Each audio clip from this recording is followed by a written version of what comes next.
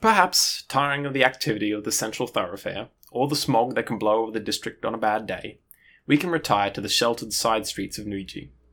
Here, newer concrete structures intermingle with more traditional terracotta roof buildings, the homes of residents of the area.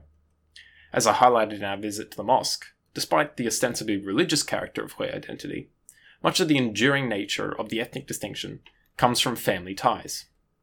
Here then, among the households of Hui families, we can see the bastions of that identity. Perhaps one of the most intriguing factors to the survival of the Hui enclave is in the composition of these families.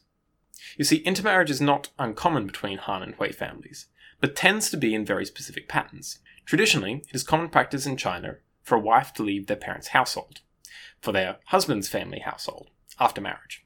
This is a component of the construction of a woman's role in life in Confucian thinking. It was held that women were to exist in a separate domestic sphere, and were expected to fulfill duties to men in their lives, as daughters, then wives, and then as mothers. It's notable then that intermarriage between Han and Hui families tends to be very one way. It's far more common for Han women to be brought into a household of Hui than for the opposite to occur. This is perhaps reflective of several factors. Traditional Islamic practice frowns upon Islamic women marrying non-Islamic men, while Muslim men are expected to raise their children as Muslims, regardless of the faith or origin of the mother.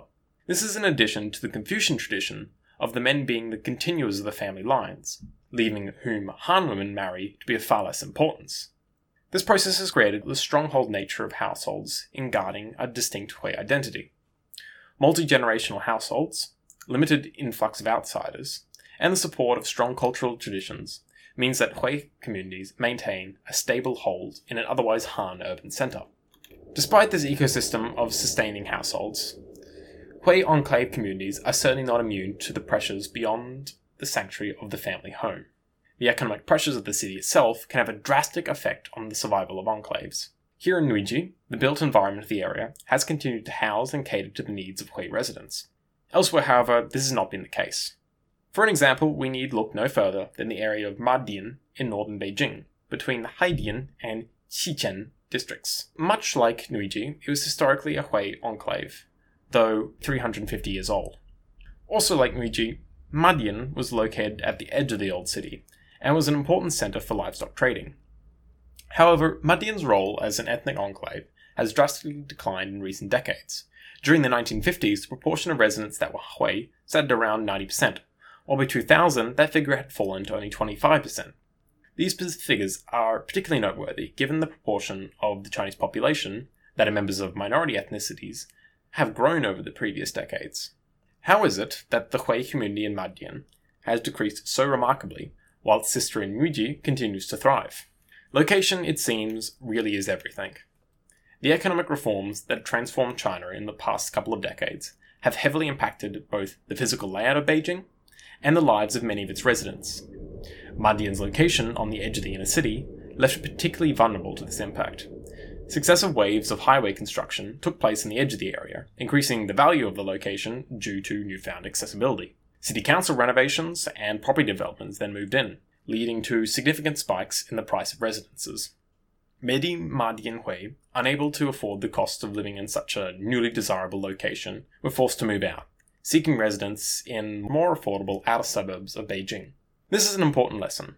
As entrenched as ethnic communities might appear, they are ultimately vulnerable to the dictation of the city that surrounds them. The existence of enclaves like Nuiji and Madian are supported by social structures as old as families, households, and societal norms, but are still fragile in the face of shifting economic pressures. Now, I think it's time to stop staring at other people's houses. It's a little rude. With that, we've come to our end of the brief tour of Nuiji Street, and with it, our exploration of the lives and history of Hui living in Beijing. We've tried the food, looked at the historic sites, roamed the streets, and even peeked into the home lives of the residents. However, we also looked into the complex and negotiated relationships between Hui communities, state power, and the broader Han-dominated population of the city and the nation. As much as I hope you will leave with some new insights, much of course remains uncertain. Will Nuiji continue to play its role as an enclave for Hui in Beijing, or, like Madian, become the victim of economic forces outside its control? What will changing attitudes to ethnic minorities in China mean for Hui, both online and in the physical world? Just what does the future hold for China and its people? Unfortunately, I don't have any answers for you.